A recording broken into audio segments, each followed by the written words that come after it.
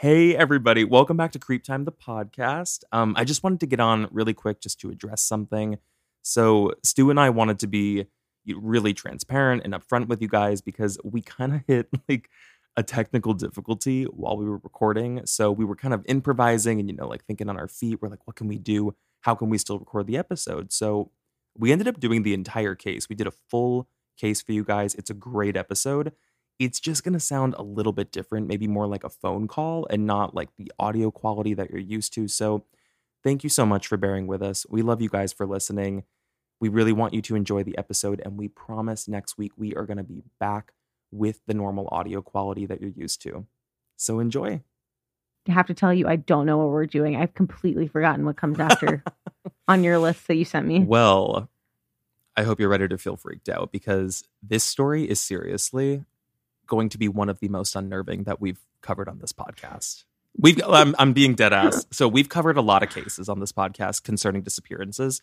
There are very few that have detailed the disappearance of a group of people except for one, which is why this case is commonly referred to as the Dyatlov Pass of the U.S. Does that give you a clue? Oh my God. And I loved the Dyatlov Pass episode. That thoroughly freaked me out. It's so freaky. Well, for this, I thought it would be good if we covered the unsolved story of what happened to the Yuba County Five.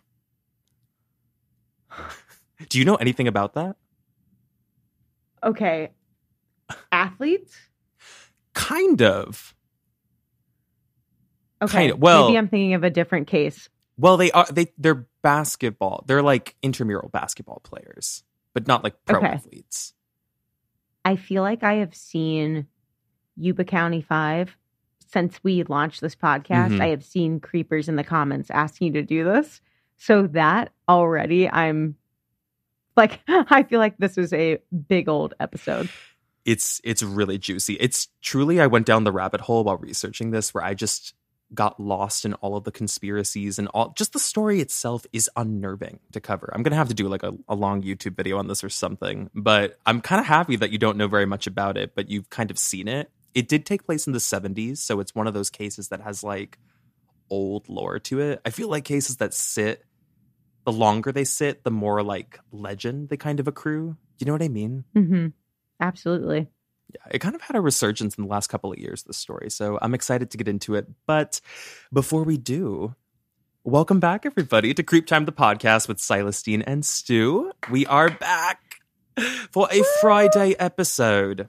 And we're going to get into some true crime and disappearances. But before we dive in, let us just make sure that if you are not already, please make sure you are subscribed to or following the podcast wherever you listen, because we have new episodes every week and we don't want you to miss them. You can also turn on the bell notification so that every time we drop a surprise episode, we should do more of those. They're fun.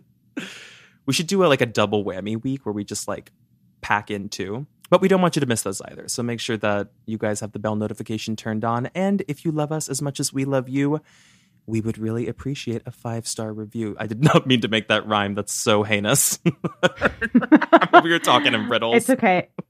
It could have been worse because I almost said ding dong after you said the bell notification. And I was like, don't say that. It's corny. It can't be helped sometimes.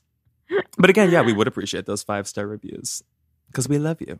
We absolutely do. This is how I get like a 5-star review from my Uber driver as a passenger. If you love me as much as I love you, you'll do it. We really do love you, creepers, though. I feel like we really have like such... I don't know you guys as my friends, but I feel like you are. Yeah, I know that's corny, but I feel intrinsically it's true. connected to that. I know what you mean, though. Like, it's because, I mean, they comment in reviews, but they also comment on Spotify and YouTube. And I was thinking about this last night. It's funny you said that because the fun of these episodes is really after they go live, because that's when the conversation starts. And they're just like so interactive, I feel like. So we love y'all. Love y'all to bits. And with that, should we dive in? Let's do it. So I'm going to give you a little top line here just to give you some backstory on some of the boys and what exactly happened with the Yuba County Five. Now, the case refers to the mysterious incident that took place with 5 men who were from Yuba City, California in 1978. And Yuba City does not sound like a place in California. I never imagined this taking place in Cali. Did you? No, and it's funny you say that. The word Yuba, Mhm. I was like, is that? I honestly, it's just a strange word. It is, yeah. Yuba. Yuba County. So I was like, yeah. I'm like that. Well, it's already going to be interesting just from that word. I don't know where we're going to land. I know. So okay, California. Yeah, similar setup to Chowchilla, which also I would not assume takes place in California. So let's see. It was a cold February night, and there were 5 young men who attended a college basketball game in Cal State Chico. All 5 of the men were ages 24 to 33, and they suffered from mild intellectual and psychological disabilities. But all 5 of them were considered to be decently functional and more or less somewhat independent adults. On their way back home that night, for an unknown reason, they would take a dark and snowy road into the Plumas National Forest. But the 5 men would never make it out of the forest. They were immediately reported missing by their families, but no one really knew what happened to them until days later when the car they were driving was found abandoned on the road. No one inside, and eerily enough, it had plenty of gas and appeared to be not only in working condition, but pristine condition, which was odd considering how rough the terrain was. So there wasn't so much as like even dirt on the muffler, which just spelled a very strange story for this family and kind of indicated that they almost knew where they were driving, even though that wouldn't have been the case. So if the car was running fine and they had gas, why did the group abandon it? This was the first question of the case that would haunt it for decades, as the discovery of the car was only the beginning of just how sinister and eerie this case was really going to get and what they found in those woods. So this is their story. Any initial thoughts right off the bat? You look very, very perplexed and inquisitive. Okay, so they're high schoolers, and they're not high schoolers. They're older men. Yeah, they're 24 to 33. Older. Right. Okay. And they just were coming back from a game and decided to pull off the side of the road. Yeah, they just got off the main road and went into basically a back road path on like a dark forest road that goes into the Plumas National Forest, like really deep. And we don't know why they did that. Obviously, I'm not going to launch into theories, but my first thought is like, did they want to like go hang out in the woods and like drink or smoke or something like that? That was kind of where I first was headed with my thought process. But yeah, I mean, well, there were a lot of people who pitched theories like that. They're like, well, maybe it wasn't just as simple as like them getting lost off the road, or because it is a very dark highway they were originally traveling. Maybe they did want to go into the woods, but there's really, I mean, like this is like deep, high elevation, snowy woods, no light. Ugh. So it just didn't make a lot of sense. And it was so cold out that like, why would they go out to the woods to like do anything? You know, it was just very odd and not like them. But this is, I mean, anything that takes place in the woods, I have to say, and I know you feel this way too, there's something unnerving about that. I can't take stories like that. Oh my gosh. The woods are, I guess like the last episode when I was talking about like open, vast spaces. Yes. The woods are adjacent to that for me. Like absolutely. It is open, vast space, but it has this added layer of like what's around the corner. Mm-hmm. You have no idea what's there. So eerie. I feel the same. So let me give you some backstory actually on the actual men. I'll just paint the picture of who they were, go into some descriptions on their age, what they did, and just kind of set this up. So who was included in the Yuba County 5? We have Bill Sterling. I think his name was actually William, but he just went by Bill. He's 29. We have Jack Hewitt, who's 24. There's Ted Wire, who's 32. Jack Madruga, who's 30. And there's Gary Mathias, who's 25. Now, all 5 of them, they were friends, and all 5 were massive, massive fans of basketball. So this night that they went missing was the night that they attended this like Chico State game. And then the next day, they themselves were going to be playing in a basketball game back home. So they all played on this team called the Gateway Gators. This was like an extracurricular activity as part of the Gateway Center program, which was designed to help adults who need to like foster community and maybe learn a trade, something that could help them overcome what their parents and doctors deem to be intellectual disabilities or delays.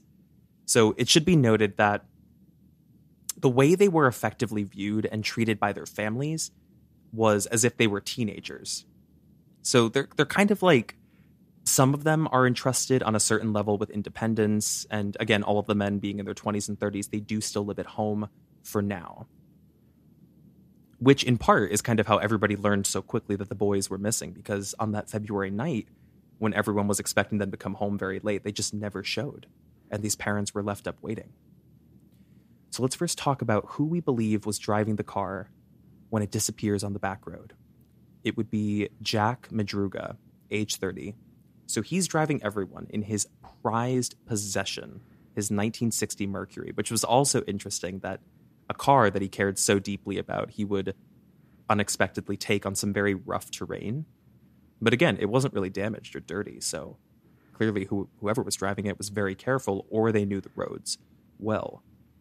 So Jack was most recently working as a dishwasher for a fruit company, but his parents would later note that due to his delays, it was difficult for him to keep a job, but he was very meticulous about the things that he owned and keeping his finances in order.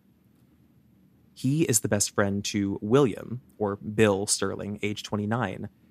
And Bill is described as a deeply religious person, spent most of his free time volunteering to read to patients at a mental health facility at the time. And he himself was considered mildly delayed, in his parents' words. And then we also have Ted Wire. He is the eldest at 32. He was described as kind of close to everybody in the group. He really is the through line and tethers everyone, but his family often spoke about him in that he lacked basic common sense, in their words. He would often act very frivolous with money that he earned. For example, I think his brother mentioned a story later on where he spent $100 on pencils one time. He, at the time, had also recently been working. He was working as a janitor as well as a clerk at a snack bar. But he was recently urged to quit by his family, as they described that he was causing problems. And I don't know what that means, but that was what they said in the 70s. And then we also have our fourth boy here. That's Jack Hewitt. He was the youngest at 24. He, I believe, was considered the most intellectually disabled of the group by his family. So in their own words, he would just struggle with very basic tasks. He couldn't really dial numbers on a phone or remember key details about his address. But he often stuck by Ted Wire, the eldest, who had kind of taken him under his wing as a big brother, because they struggled with similar issues, similar delays. And after that, it brings us to our final name, which is Gary Mathias, 25. Gary is a bit of an anomaly to this group because he actually doesn't suffer from any of the described intellectual disabilities, but rather a history of severe mental health problems. So the most notable being a serious but controlled case of schizophrenia. It's weird we were talking about schizophrenia before we jumped on. Yeah. But he had a bad spat with this in the past and then was discharged from the army, I believe, when he was younger. So that is the context on everybody in the group and kind of what the dynamic is loosely. And it should also be noted that Jack and Gary were the two boys of the five, the only two who possessed a driver's license. And they kind of seemed to be the only two who were entrusted to chaperone the trip out to Chico, if you know what I mean. That's interesting you mentioned that. That was going to be one of the things I asked, how their development intellectually or emotionally had it stunted any of them to the point that they weren't driving or so that's interesting. So it's it's Jack and Gary, I guess they're kind of the younger ones, and then the other three are actually 32. They seem older. Well, there's one. The youngest one, I think, is considered the most delayed. That would be Jack Hewitt. He's 24, and then Gary is the second youngest. He's 25. So you're right. And like I said, he doesn't suffer from any sort of delays as described. And then the other Jack Madruga. Oh, gotcha. Yeah, okay. he is the other person who has a license, and he, I think, is just described as very, very mildly intellectually disabled. And was he the second one you covered? I think so. Yeah. Okay. I was honey, I am foggy today. I beg. Well, I was trying to keep track of all five as you were going through. So I was okay. I was Bill, same here, Jack. Same here, sister. I can barely get through a sentence right now. Okay. Wait, so we have Bill, we have Jack, we have, what was the third one? There's Bill, there's two Jacks. There's Jack Madruga and Jack Hewitt. And then there's Ted Wire. And And then we have Gary. I'm forgetting one. Matthias. That's Gary Matthias. Yeah. I think that was it. Yeah. So, Bill, Jack, Ted, Jack, and then Gary. That's everybody. Okay. Gotcha. I'm struggling to count. No, I just think it's helpful for the 5. I'm like already kind of mapping out like their ages and their development and like their from the sentence you just described, like kind of trying to gauge their personality. Yeah. I mean, you get somewhat of a sense for like the group and at least like who were considered like the chaperones of this trip, who were the leaders. And they were a tight group. I mean, they were close with each other because, again, they were on that basketball team together. They relied on each other. And from everything I read about, they were really good people, like really like stand-up kids. So it's just all that more mysterious to think about what really went wrong here on that road late at night. So I was going to dive into the actual story, but before I do, any other questions on the group dynamic or like any thoughts to share? You're like, any other questions? I'm not even sure I have an answer. 2130. Thank you for, honestly, I got to mark that down actually. Thank you.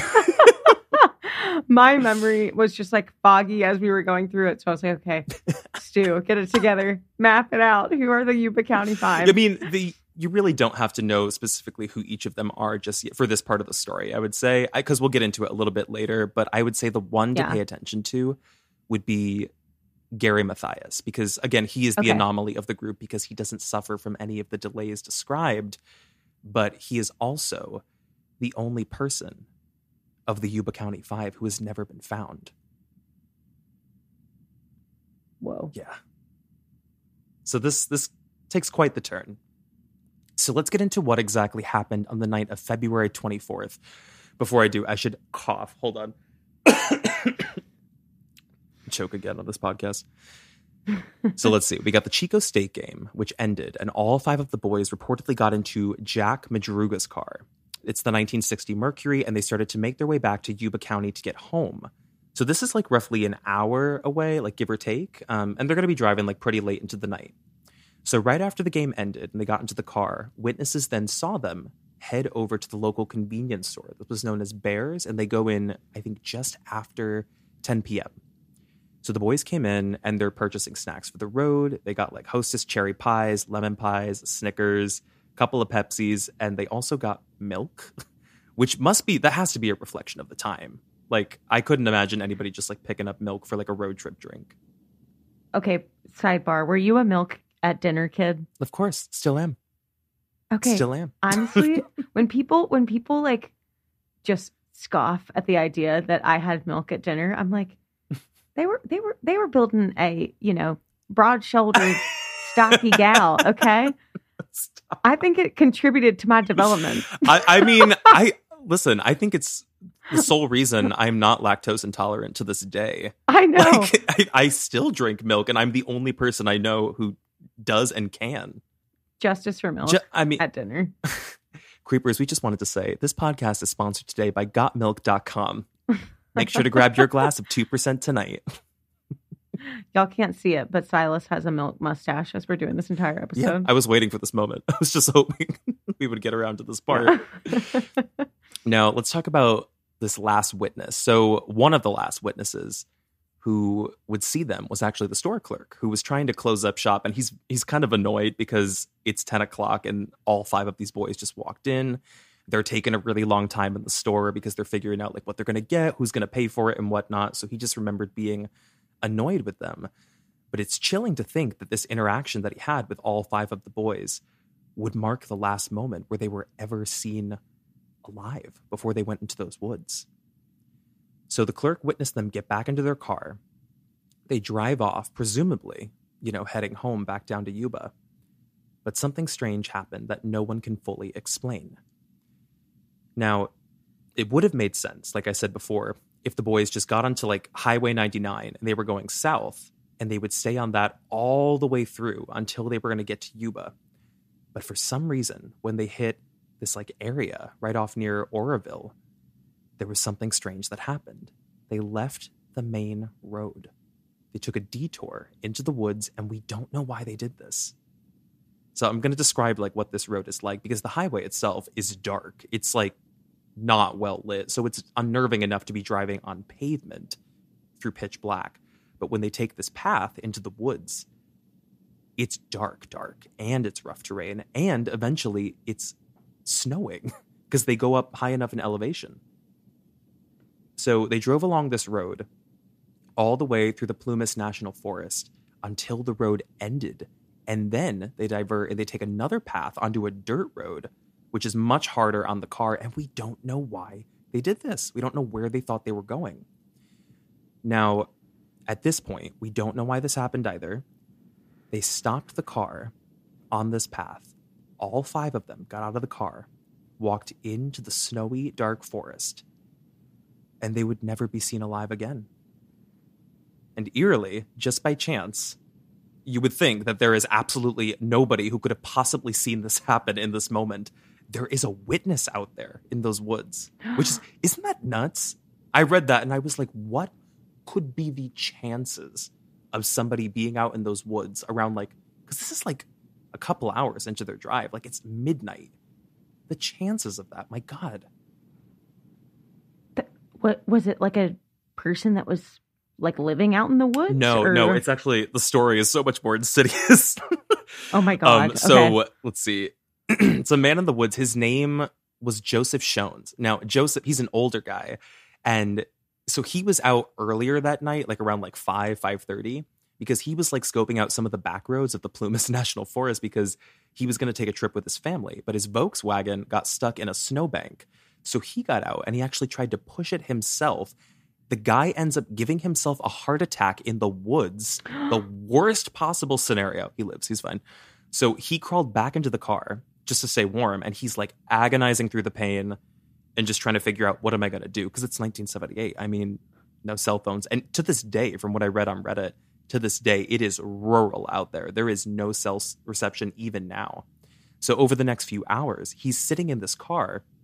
There's a couple of lifelines that come through the woods. One being 2 sets of headlights that he described seeing in the distance. 2. Remember that because it's freaky as hell. So he got out of the car, trying to scream and flag whoever was out there down. And he described seeing shadows of people through the woods, which he thought was a man, a woman, and a child, which is freaky in and of itself. And then as he's screaming, both headlights get turned off. So he doesn't know what to do. He gets back in the car. Another couple hours pass. And then again, he has another lifeline, believe it or not.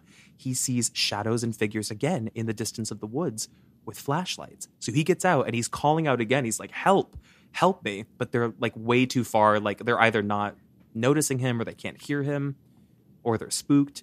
So eventually his car runs out of gas. This guy, this witness. So he's like, I just have to get out and start walking after he had a heart attack. So he just treks through 8 miles of the woods because he's going to try to find a safety lodge or something. But while he's doing so, he sees the abandoned car in that direction, the 1960 Mercury.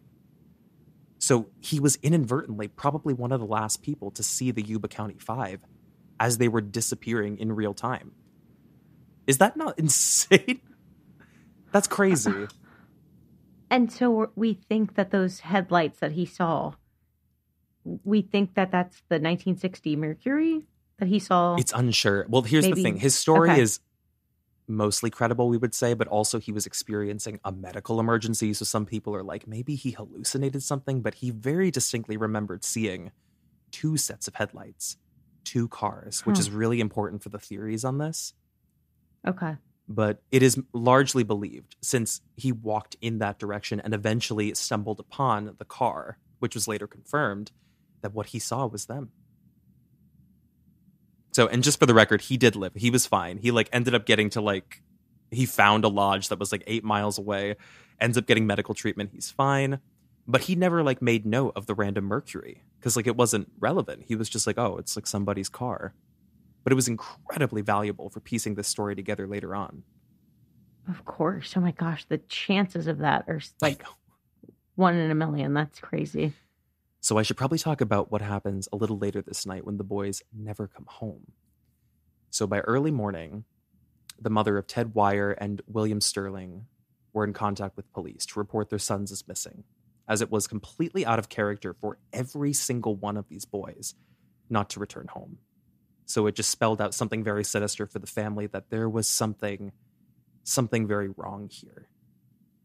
It just wasn't as simple as assuming, like, kind of like what you were hinting at before, that maybe they like stayed out, maybe they got a hotel in Chico for the night or something. Like, it was abnormal because of, you know, who they were as a collective, but also they had a basketball game in the morning back in Yuba, and they were all excited about it because they had laid out their clothes the night before, so that like when they got home late, they weren't going to have to worry about getting anything like ready and set up for the next day. So the families feared the worst. Now, if we fast forward a few days later, let's see, we're going to shift over to Tuesday morning. There's a forest ranger who spots the vehicle near the woods. Now, this is important, like the first clue that's really important here, because it's really, really deep into the forest. Like, it's actually 2.5 hours away from where the basketball game was in Chico. And like I said, Chico to Yuba is only like an hour drive. So they were like going so deep for whatever reason. We don't know. So they find the car. It's very normal. It's in working condition, which is shocking. And it's clean. It's like completely free of debris from underneath. Like, there are no dents or anything, nothing on the muffler. There's nothing to like really explain why they were driving through the woods and how careful they were on these roads. And, you know, it was found that all of the doors were unlocked and there was a window rolled down on the driver's side, despite how cold it was. The floors were covered in wrappers, everything from the boys, and there was no sign of struggle or blood found inside the vehicle. They then look at the gas tank and they're like, well, the car must have run out of gas. Had more than a quarter of a tank. Absolutely could have kept driving. They did not. So they just couldn't figure out why they would walk away from a car that was fine. You know, there wasn't anything to suggest it wasn't operational. So the news of this eerie discovery and the 5 missing boys becomes a national headline because nobody could figure out what happened to them that night or where they went. So a search team was assembled to go look through the woods, but this became really difficult in the beginning because it was like a very harsh time of the winter and they're really high up in the elevation, and there was a storm coming in by Sunday, which effectively halted the search efforts for the boys out there. And it's considered to this day to be like one of the big pitfalls of the case. And I don't want to do this right off the bat because I don't want to like default to being like, it's county police, but I mean, they leave me with no choice. Like, why are default hit the default button? Why are we halting us? You know what I mean? Though, like, why are we halting a search effort after like a couple of days? Like, it already took a week to find the car itself. So you've already lost some precious time there, but it's very possible. And we would later learn it was possible that these boys were out there all that time. I feel like what we've learned about whenever county does this is that they're trying to like get ahead of however they're gonna like spin it for themselves. I know that sounds bad, but or they're just trying to get all their ducks in a row. No, that's real. So that they don't look bad. And it always just baffles me every single time because I'm like, if they just went and did the work, people would feel so much more. They would have so much more credibility. Like, tell us the story afterwards. Like, don't try to take your time and get your ducks in a row to like create a narrative that's going to work and then go out. Like, just do the damn thing. Yeah, I read something on Reddit before we got on that I thought you would love because it was there's always 3 stories in every true crime case. There's the story police tell, the story the news tells, and the story the locals tell. And I was like, there's a 4th. Is the story Creep Time tells. Yes. The story creepers tell. Isn't that so good, though? That is so good. And it's the truth. I know, it is. Well, one of them tells the truth. I trust local credibility. I was going to say, all. I trust locals the most. I mean, I know things get like spun out of control through the grapevine and it becomes like a game of telephone, but the locals know things that you don't read in the papers. You know what it is? Locals know the cause and effect of a lot of what goes down in a community. That's true. I think they understand motive better than anybody, really. Yes. So interesting. It's weird because this is reminding me a lot of Dylan Parker. Because if you remember on the the second episode we ever did, we talked about how police actually are less inclined to solve cases when they take place in cold environments. Statistically, they're less inclined. Purely because they don't like to be in those environments for prolonged periods of time. And why is that, though? Because it's cold. I'm dead ass because it's cold. So basically, we need to start a county police Patagonia fund and get everybody a damn North Face. And maybe then we won't have as much to complain about. Second sponsor of this podcast. No, I mean, well, that's kind of like, that is the reasoning that they give for why they halted the search, because they were like, the storm it just made everything too harsh to actually look for the boys out there. So the families are devastated and they're sitting in agony, and they would actually, the plan was, okay, we're going to wait until the spring rolls around and like snow is truly melting, and then we'll pick back up on our efforts. So everything is halted for 4 months with these families just sitting there, fearing the worst at that point, where they're like, okay, well, no one would survive out in the woods, the wilderness, for 4 months, let alone our children who suffer from intellectual disabilities. So then June came around, and that's when things would resume. But there's a discovery that is made in the Plumas National Forest that would shock the entire country. So before I go any further, is that not, 4 months is a ridiculous amount of time to halt a search for a storm and be like, we got to wait till, what happened to May? Could we not start in May? Like, why are we waiting so long? How any parent could like sit there for 4 months and just say, yeah, that's cool. Is like, just that is that's so agonizing. And I honestly don't know how they justified that. I understand that it was cold, but you have to give the family something. You can't just say, it's not Mount Everest. It's not like you guys can't put on some boots and a coat and just like go out there with dog. Like, come on. Or like helicopter efforts or something to like search a little bit. And this isn't even just one person. It's a group of people missing. And there's a lot of people who've talked about this case on Reddit, and they talk about like the difference of the time period. They also talk about like the difference in public perception with people having a stigma against those with mental disabilities. That played a big part into this as to why or why not anybody really cared. But it was a big story. So that's what we had so far. And all we had was the car, which again was critical to the case. But then let's get into what they found in June.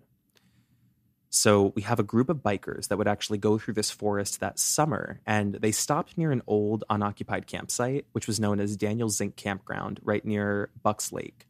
Now, I believe from everything I read, it just sounded like they were kind of, taking up the campsite so they could try to use the facilities for like the bathroom and like get into the service trailer or something like that. So they get to the service trailer, one of them, and as they're walking up to this trailer, they stop because they sense something is wrong. There's a really intense rotting smell that's coming from inside the trailer. That, and they also notice that the window is completely shattered from the outside. So they get inside, cautious and curious, and they turn to their left and they look to an area in the corner of the trailer where there's a cot. And on that cot was the body of Ted Wire laying there. No. Yes. He was the eldest of the group. So he is covered on that bed, head to toe, wrapped up in bed sheets to keep warm. He had lost 80 pounds from his original reported weight and had grown a full beard. So this indicated, by the time the examiner saw the remains, that Ted Wire had been alive in those woods for over 2 months. He was also found in the bed without his shoes, and his feet were horrifically frostbitten.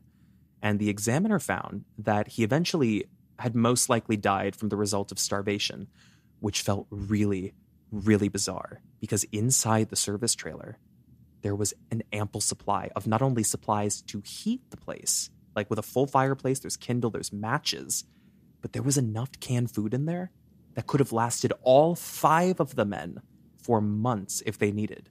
And yet, the majority of this food was left untouched.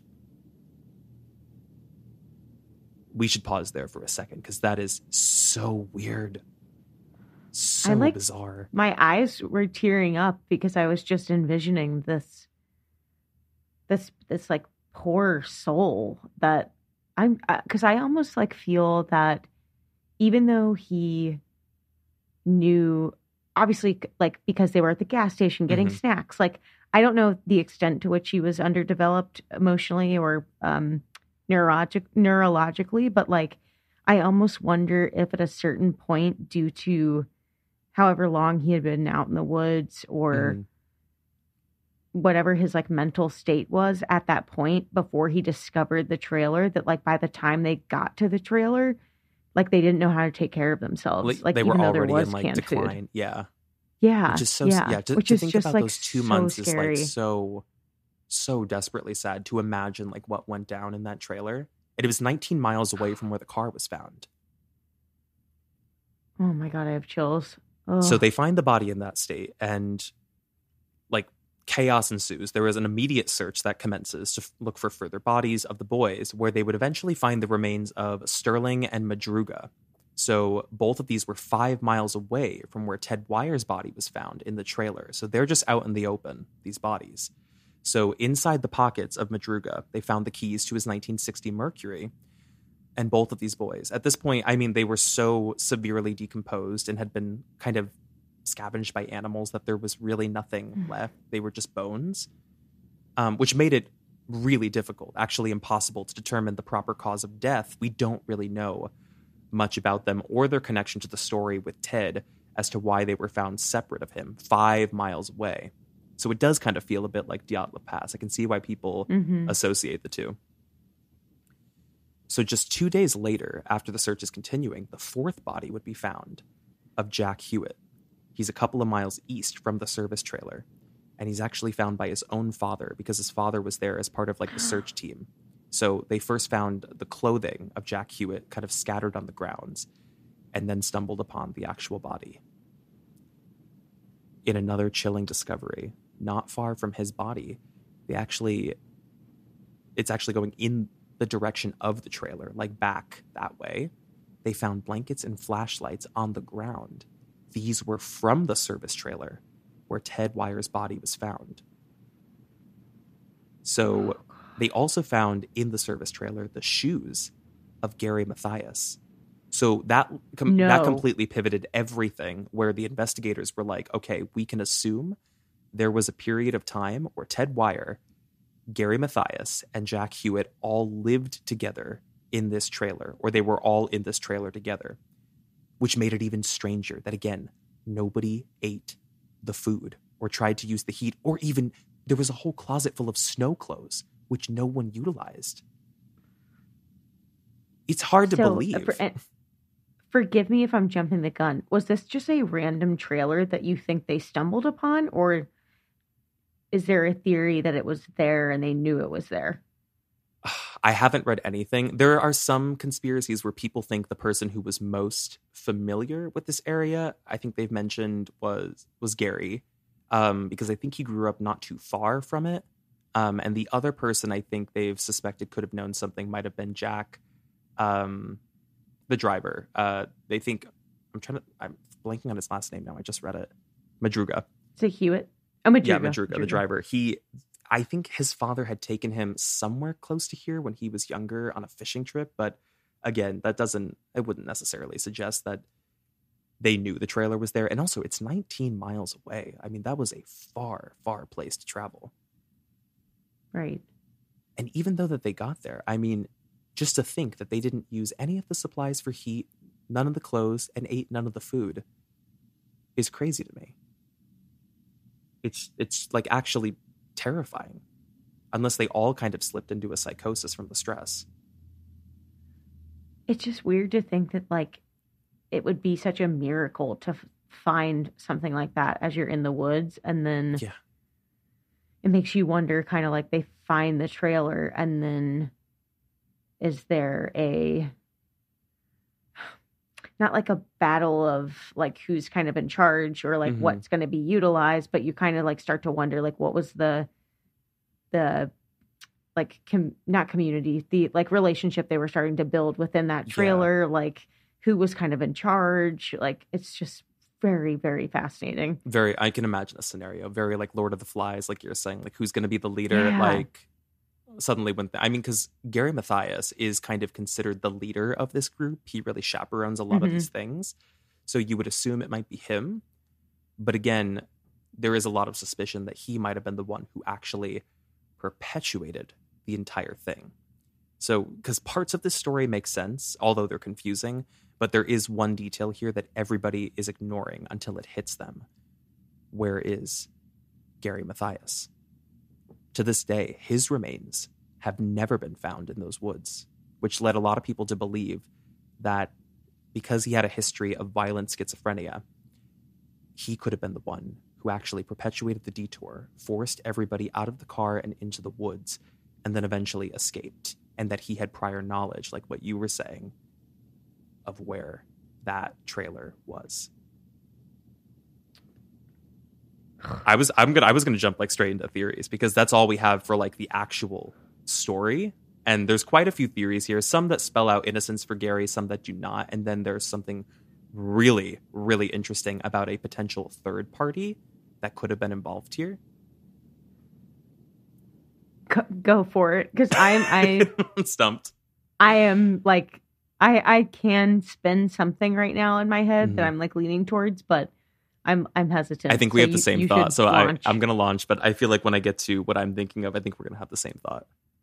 Yeah. So, well, let's first discuss the initial theory that's discussed here, the motive as to why Gary Mathias would do this night.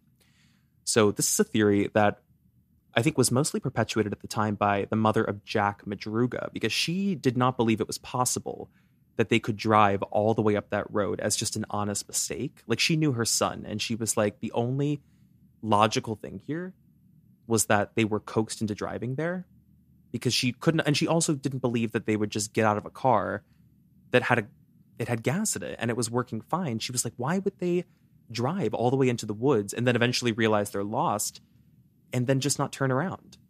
Why would they get out of the car? And what's also strange here is that the window, don't forget, the window was rolled down on the driver's side. So we're assuming that Jack Madruga was the one who was driving, but his mother also contests this. And she's like, no, he hates the cold. He would never have driven with the window down, which led some to believe that he wasn't the one driving. It could have been Gary. So is it possible that Gary Mathias had actually demanded the keys and then took the wheel, which is what led them off course initially, and then eventually he's the one who forced everybody out of the car? I could probably get into why we would paint Gary Mathias in this light, and why he might have a potentially nefarious dynamic to the group. Well, he's like no stranger to problems with the law and issues with his schizophrenia, because he was hostile in the past. So there were reports that he was arrested in 1976 because he had a pretty rough episode, but this was around the time that his condition was noted, he was evaluated, and it was controlled. He was controlling it with medication. So he hadn't had an episode like that in a long time. But given the circumstances of just how shocking an event this was, and maybe if he was becoming increasingly unstable, kind of silently, it's possible that he perpetuated what happened here, as there was, of course, evidence that he was present to the bitter end with all 5 of these boys. And he left those sneakers in the trailer, and then the flashlight and the blanket from the trailer found near the body of Jack Hewitt, which arguably was further. He got further than any of them from the car. But again, the strangest thing here is that Gary himself has never been located. So it's just a big unknown in this case. Do you have any initial thoughts on that? Because I do have another theory with him later, but I just want to hear your initial gut reaction to that. I mean, I definitely was having the nefarious feeling as we were talking about this. Honestly, from the first moment you started to describe him, because I think what would help me also is to know just how kind of ahead he was developmentally from these guys. Because what I keep kind of thinking about is if you are kind of one of the benefits, I guess you could say, or not benefits, but hopefully you understand what I mean by being underdeveloped, is you don't really have the ability to you're not going to rationalize behavior. And so you're going to I think, if I understand how it kind of works, if you're underdeveloped, when something is not correct to you or not expected, you kind of immediately react and you're no, I don't want to do that. Or no, that's not like, you don't do what you and I would do, which is like, if we're in a situation with a friend and we're like, oh, they really shouldn't be doing that, but we like rationalize because we know them, we love them, whatever. Mm-hmm. Like, I feel like that keeps sticking out to me in this scenario, that like maybe Gary kind of forgot that this group probably wasn't going to just like go along for the ride if something wasn't. Interesting. Does that make Yeah, sense? it does. Do I sound that makes total sense to me. Wackadoodle. It makes sense to me. It's interesting because I've heard most people possibly consider the opposite, in that they were very, very impressionable, and that because Gary Mathias was considered the leader of the group, and that was like the established dynamic from the get-go, he would have more sway, which is why he was entrusted to sort of chaperone these events. And of course, it's varying from like each of the boys, because some of them have different disabilities, some of them have different delays. So I would say some of them are possibly more impressionable or, willing to look to him for guidance than others. But you're taking almost the opposite approach, in that the reason they're all kind of found scattered, maybe, or the reason this even happened, was from defiance, possibly. Is that what you're thinking? Yeah, like maybe defiance, defiance is the right type of word, I guess, but like them just kind of knowing immediately like something isn't correct or like familiar to them. And so it's like, how do I get out of this scenario? Does that make sense? I think so. I mean, there's a few different ways we can slice I'm that. not a psychologist. I have absolutely I'm talking out of my, what we're shooting right now, in the dark, but I'm thinking, we're trying. I'm shooting in the dark, but I guess I would think, just from like minimal experience that I've had with some like people that were, underdeveloped in that way, that they kind of just, they're a little bit more like reactionary. They're not like so calculated in terms of like what feels sort of right and what can I rationalize. What it's kind of just like, but again, I honestly probably sound like a pompous person. No, right not at all. all. Not at all. What I'm talking about. Wait, so just to clarify, you're saying this in the context of the other boys, or are you saying this in the context of Gary himself? The other boys. Gotcha. Like, okay. If Gary was like, okay, we're going to go do this thing and I'm going to put you guys like out in the woods, it's going to be cold, that they might be like, okay. And then the second they get out there, they're like, wait, no, this isn't safe. This is not my happy They can place. sense something is wrong. Yeah. Interesting. I can definitely see, now that you've spelled it out like that, I can see a scenario where it goes either way. And I can see how either scenario, from what I'm thinking, my other theory on this, I can see how both could spell disaster. But that could also very well be it. Yeah. Well, maybe I should talk about the possibility. This is another theory that I found, talking about what else could have gone down in those woods that I had not considered. So let's go back to the guy, our one witness here, Joseph, the guy who had the heart attack, because he's really the only clue into like what could have gone down out there.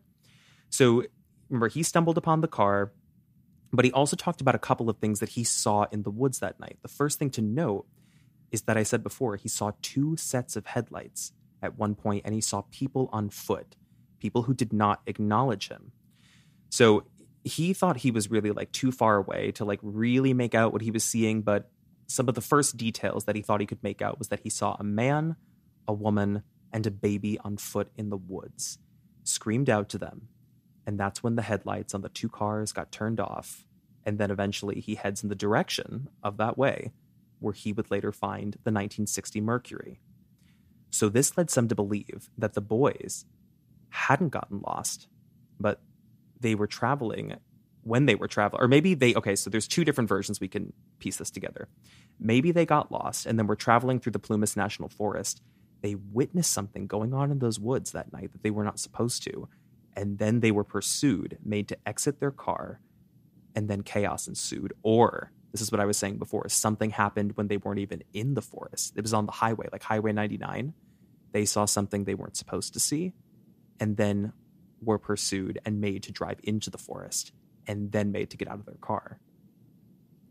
I mean, the reason this felt credible was because of that witness statement from Joseph. I mean, the guy having the heart attack, all of it, it was just odd. The whole circumstance was odd. And I know the heart attack kind of etches this into like, he could have been hallucinating. Maybe he wasn't entirely sure what he's seen. And his story has slightly changed, I think, over the years that he's told it. But Surely, whoever was out there, whether it was the boys or whether it was this random group of people, the husband, wife, or the man, the woman, and the child, they would have heard those screams. But they decided to just ignore them and turn the lights off to intentionally disguise themselves in the dark.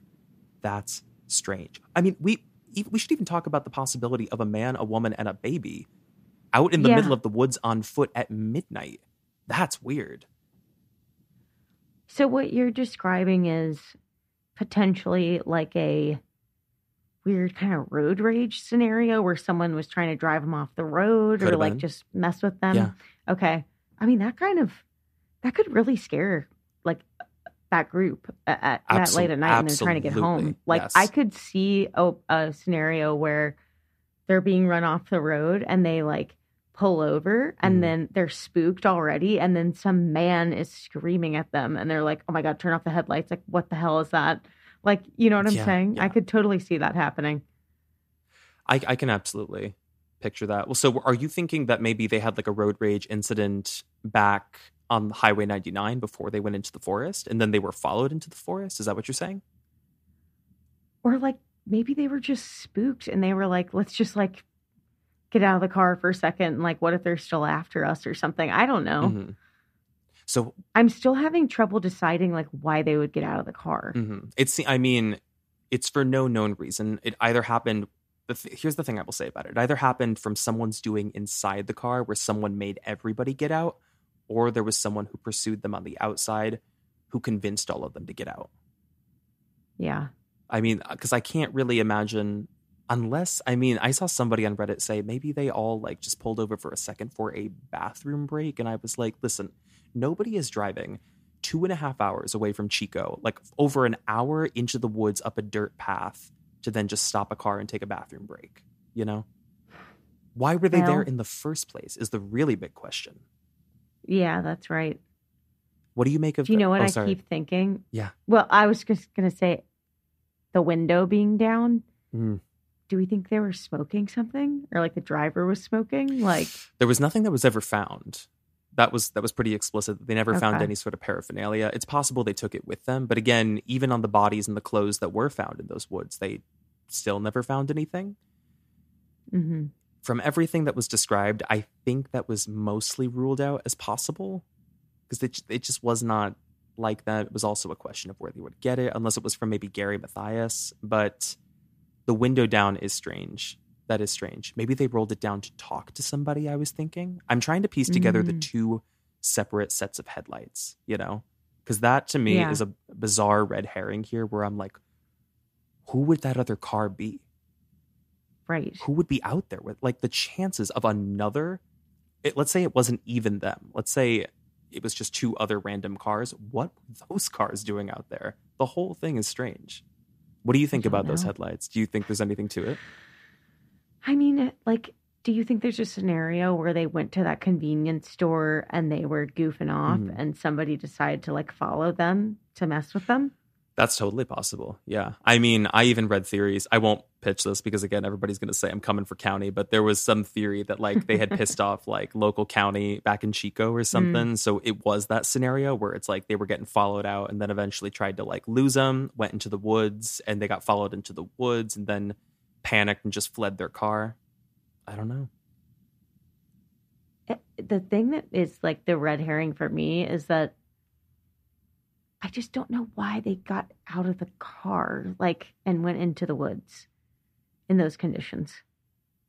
Well, maybe I should shift into the next theory because I actually would tether this back to Gary because I think he may have had more collective sway with the group than we're anticipating. And I think he could have been the reason they got out.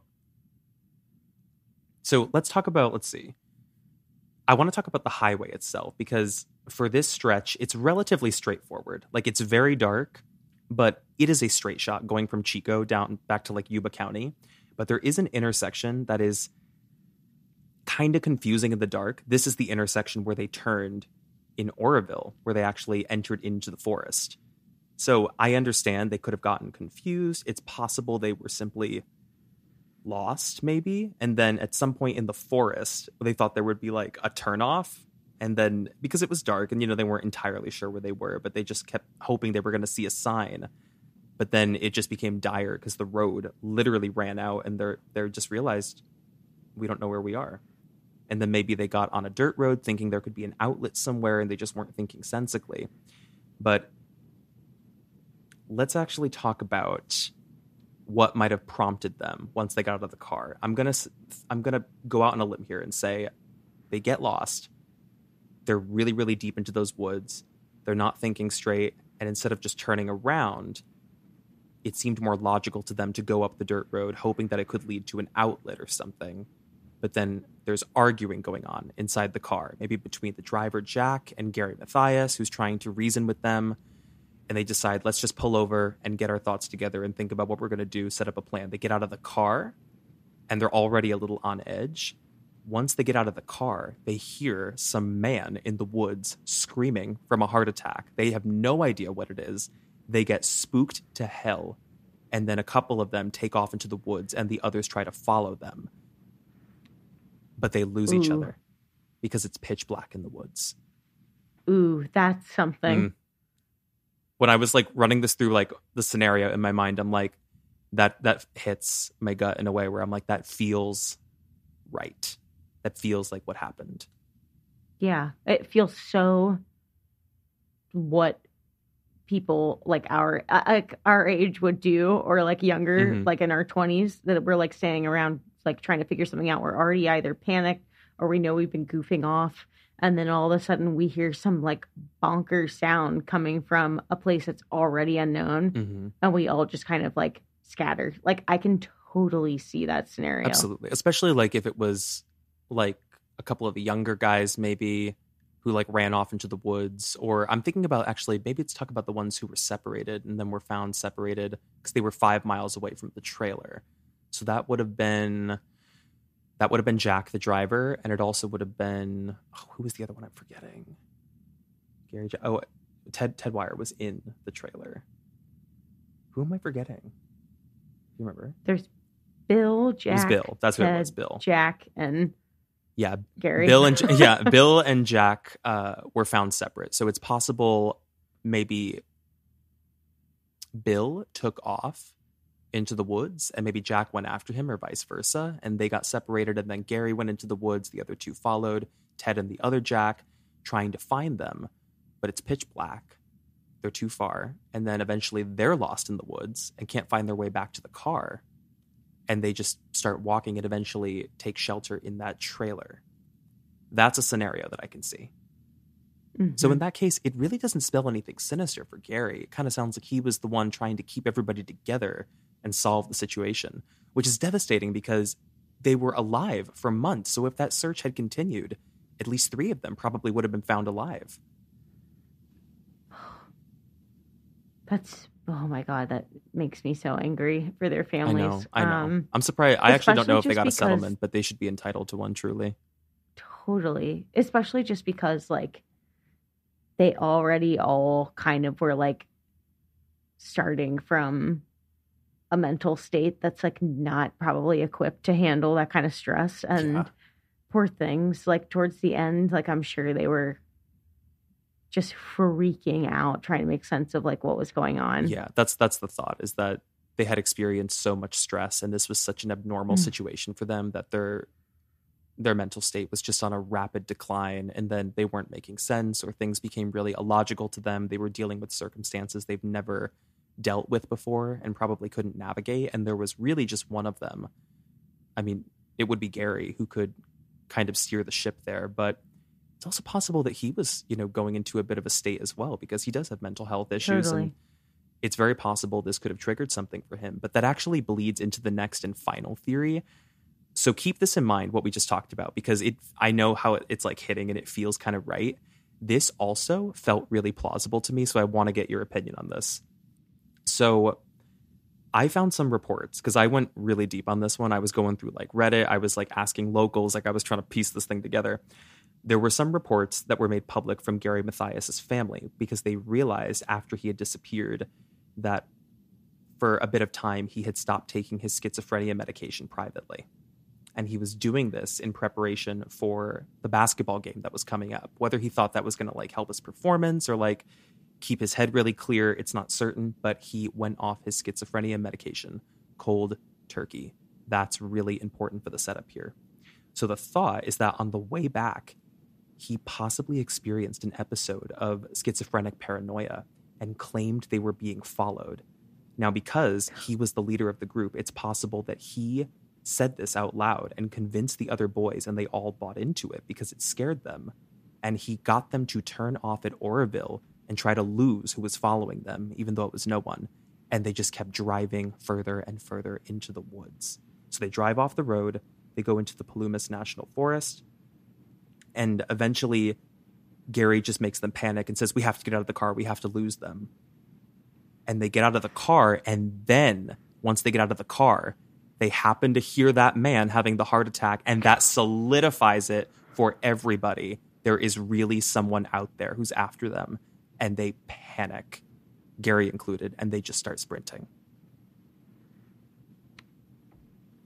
What a series of timely, unfortunate events if that happened. I know. Because it would just, there could have been like one or two of them maybe who was like, Gary, I think you're having an episode. But to hear an external noise of a man screaming nearby in those woods, that would sink it for everybody. And there would be no coming back.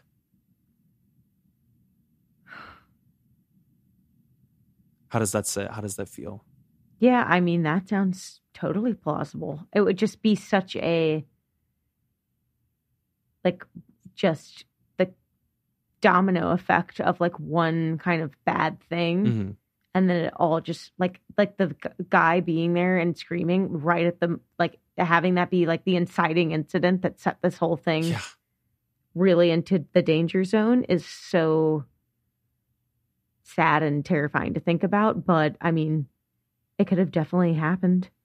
It sits really firm for me. I feel something like that happened. I think it must have been that they were either being followed or they thought they were being followed, which was why they went deep into those woods. And I think inevitably what happened was what we were thinking before. They either got out of the car because they were like, we're lost, let's pull over, let's get out and like figure out a plan. They're arguing, or they pulled over because Gary is like freaking out and they're trying to calm him down. But the second they get out, that whole situation happens with the scream, and they just like they lose it. They're gone. And I wonder if that could kind of explain, this is a stretch, but like the window being down, like maybe he was like, I need air, I need to like get out of here. Yeah. It's totally, Or maybe, I just thought of something too. Okay. They're driving, and Jack, the driver, is trying to like keep everything calm in the car because Gary is going berserk, and all the other boys are getting worked up in the back because they fully believe what he's saying. They're being pursued, they're panicking, they're screaming. And then at a certain point, Gary is saying, stop the car, I'm going to get out in the woods. So he forces Jack to stop the car, gets out, Jack rolls down the window to start yelling at him to get back in the car. But Gary is already walking off. So then Jack gets out of the car to go pursue him. But then everybody hears through the window the scream from the distance. And they just get out and start running. They said someone is after us and this car. Oh my gosh. I mean, I can see that. It's playing in my head like a movie. Yes, same. The big question, though, is, so what happens after that? I mean, because that all tracks and makes sense, but we still have the unanswered questions of why they didn't utilize any of the resources in that trailer unless they were truly, truly all like completely in decline and just weren't thinking logically. But also, where is Gary? Where did he go? I'm sorry to like leave it on you, where I'm like, Stu, where is he? Solve the mystery. What I will say, as we've reached the end of the theories, is that I've moved away from thinking of him as a nefarious character, only because I still don't understand what his like motive would be for doing all of this. Like, even though it just doesn't seem like he would like do this just to like mess with these guys. Like, they seem close. They have a game the next day. Like, it definitely feels like it veers more into psychotic break territory than it does like trying to mess with them. Well, one could have informed the other. I mean, if he was experiencing thoughts of paranoia, he could have very well thought the boys were against him or were conspiring against him. So he's like silently that's plotting. True. But I also agree with you. I really don't know that I feel Gary Mathias was intentionally trying to make any of this happen. He doesn't, I mean, he had a history of like severe episodes, which he was arrested for years prior and was discharged for, but he inherently does not seem like a nefarious person from those who knew him. Even if he was experiencing an episode, I think it's more likely that he really thought they were being followed and was scared. And then it's like, if they didn't use the resources in the trailer, and it was because it was like a Lord of the Flies situation, like, I don't see that happening, because like I just don't know why you would want to keep that up for so long. That would be so intense for you too. Yeah, I mean, I'd have to do more research on it, but I know people can get into like schizophrenic episodes and kind of detach from reality for prolonged periods of time. So if you're saying like Lord of the Flies, it could have been like, yeah, they all made it to the trailer, but maybe it was something where he wasn't allowing them to eat, or like maybe he was like running the show in there, which is even sadder to think about. Oh, I don't want to think that's what happened. Oh, for 2 months they were suspected to have been in there, we think. I mean, it's either assumed that Gary, Ted, and the other Jack were all in that trailer until Ted died, or Ted was so like ill and weak that Gary maybe came to his senses with Jack eventually, like snapped out of the episode and was like, we have to leave on foot and we have to go try to find help. But even so, still did not take the snow gear. And I don't think you would have an episode for like 2 whole months. No, I don't think so either. I could see days, maybe. Like you could be manic and like detached for like days to weeks, but eventually I think you would subside. I just don't know. It is odd that his shoes were found in there, though. He was absolutely there. That's so weird. Is this anything like you expected? Honestly, no. You were like, they were athletes, weren't they? And I was like, you're thinking of a different story, maybe. Yeah, I definitely was thinking of a different story. Like when you said this is like the Dyatlov Pass of the U.S., I was like, whoa, like that is not at all what I was envisioning. Wow, this is... It's just very confusing even to this day. And I don't know that we'll ever really know what happened. Maybe if one day they find Gary's remains somewhere. But again, they did pick up search efforts after this and they never, ever found him in those woods. No sign of where he went. Did people think he lived for a long time after this? Like, were there people that thought he was just alive roaming among us? Oh, totally. Well, because originally the media had painted this as like a very insidious story that Gary Mathias had these like deep-seated plans and hatred to like plot against his friends. So he like conspired for the whole thing, got everybody out there, and then just left them and got away somewhere and was still living with everybody. I don't know that's what happened. It's just like, but what would I mean, I understand, I guess, if you're mentally prone to violence or whatever, but like, what in the world would your motive be there? Like, other than, I guess, to have power over some people for a little bit? And it could be over something as minimal as like a weird like fight between the friend group in the past. Like, you have no idea what your mind does, I guess, when you're in that state, maybe. What do you think about the 2 sets of headlights, though? Do you think that was something the guy envisioned or like hallucinated rather, or do you think that was legit? Because that is still kind of unexplained to me, and I want to know what the hell that was about. I mean, has it ever occurred to anybody that it could have been the car was there, the lights were on, they turned them off, and then they turned them back on? I think he described it as seeing 2 sets of headlights at the same time on, and when he started screaming out, they turned off. I think it's possible he was like in and out of it and seeing double, maybe, which I know sounds funny and ridiculous, but could be. No, it doesn't. Because like what you're describing sounds like two vehicles. Yes. Okay. Yeah. And like that just seems so like they're in such a rural area. That's why it's weird. Because the chances of not only those boys being out there and this random guy who had the heart attack being out there, but also that third party being out there, bizarre. And there's no trace of a third party is also kind of the weird thing. Yeah. We have no, like, nobody else who came forward who was like, I was also in the woods that night. But I can assume if what he saw was real, he saw a man, a woman, and a baby on foot in the woods in the middle of the night, something dark was already going down. Yeah. I don't know what could have been going down, but that just doesn't spell a good story for me. And a baby. Yeah, I'm like, how could you even tell from a distance? Yeah. But he said a baby, yeah. But it's also... That sounds a little hallucinatory. Yeah, it's totally possible. Well, he said he saw that, and then a couple of hours pass, and then he sees people out there with flashlights, which is also strange, because that would have been like a complete hallucination unless it was a third party, because the boys did not have flashlights in their car, like on that night. The only time they got flashlights was after they made it 19 miles away to the trailer. And then they were like trying to go east and they had flashlights from the trailer.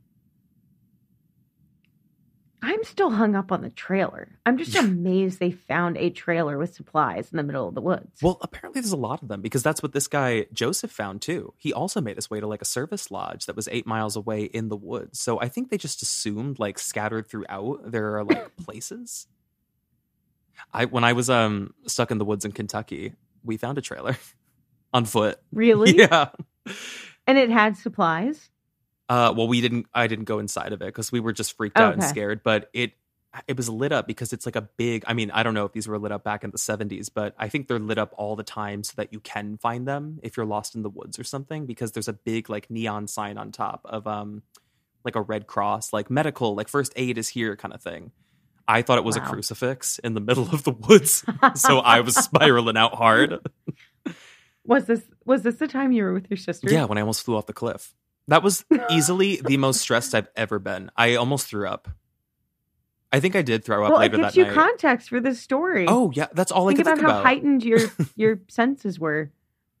Well, it's also, that's a really good point. It's really good you bring that up, because I thought I was seeing things in the woods, how quickly your eyes start playing tricks on you and how fast your mind goes when you're under intense stress.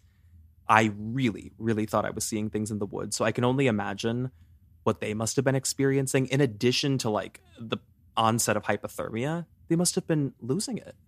Oh my gosh. Dark story. But it's a good one to cover because, again, we still don't have all the answers. And I don't know that we ever will, because we'll really never know their cause of death for all of them, because their remains were just too decomposed. Even Ted Wire, when they found him, he was pretty badly decomposed, I think, as well. But he still had some features of himself. I think it's assumed, or they were able to loosely determine, that he most likely died of starvation. Yeah. So he was probably one of the last ones, I would imagine. That's what we're thinking, unless Gary had suffered a similar fate. But Gary was not as heavy set as Ted, so I don't think it's possible Gary could have lived for 2 months without food. Lost 80 pounds. That's so crazy. I know. But that is it, Stu. That is the eerie and haunting unsolved story of the Yuba County Five. Any last thoughts before? I feel like we've talked about everything with this case, but last thoughts before I close us out. I was just going to say, Creepers, you did it again, because I know that's a case that you've been wanting Silas to cover, and I see why. Like, there's so many. This definitely feels like a throwback to our earlier episodes of like the unsolved like disappearances, which I always love those. It's our base, baby. It's our home base. It's our base. It's our home base.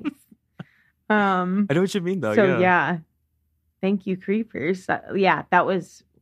Oof, that is definitely. I forget exactly what your words were at the beginning of the podcast, but like, this will sit in my gut for a little bit. It's the unknown of it. It's really what gets me every time. But I know what you mean. This is a throwback to our original cases because we kind of get to like exercise our sleuth radars here on like what we think might have happened. Is your final thought thinking that like what the latter theories were of Gary, that maybe like he got paranoid and coaxed everybody into driving and then they ran? Or is it that they got lost and then ran? Or something else entirely? I feel like it's a combination of the two. Like I really do feel like Gary in some aspects was sort of the ringleader here. Like I think that there's definitely a world where he kind of was pushing it to the edge and taking them to a place they maybe shouldn't have gone, or he was starting to feel certain things and it dipped into something else. But I also think it was sort of just like partially informed by the series of unfortunate events and the environment. Like I don't fully think that, like, I guess you were saying in the 70s, he got painted as this like kind of a mastermind plan to like take down his friends. I don't align with that really, but I align with a version of like, he was off. He was probably taking them down a path that was off. He started to have an off night, and then it was just like boom, boom, boom. Things started unfolding and it was wrong place, wrong time. Totally agree. And then maybe the moment that sunk the ship was the scream from the woods. That was the end, where it just made everything so much worse. Yeah, made it real. Yeah. Well, that is a sinister story for us. Creepers, we are going to be back next week with another case for you on a Friday. Thank you so much for sticking around and listening. This was a really good case to cover. I'm happy we finally talked about the Yuba County 5. But with that, Stu, shall we say goodbye? Goodbye and TGIF. Girl, TGIF. Get me to a Friday. What did you say last time that messed me up? You go, take your time, honey. Take your time. Oh my God. Take your time, honey. Creepers, if you're wandering around today, take your time, honey. Take your time, honey. Bye, guys. Take your time. Bye, guys.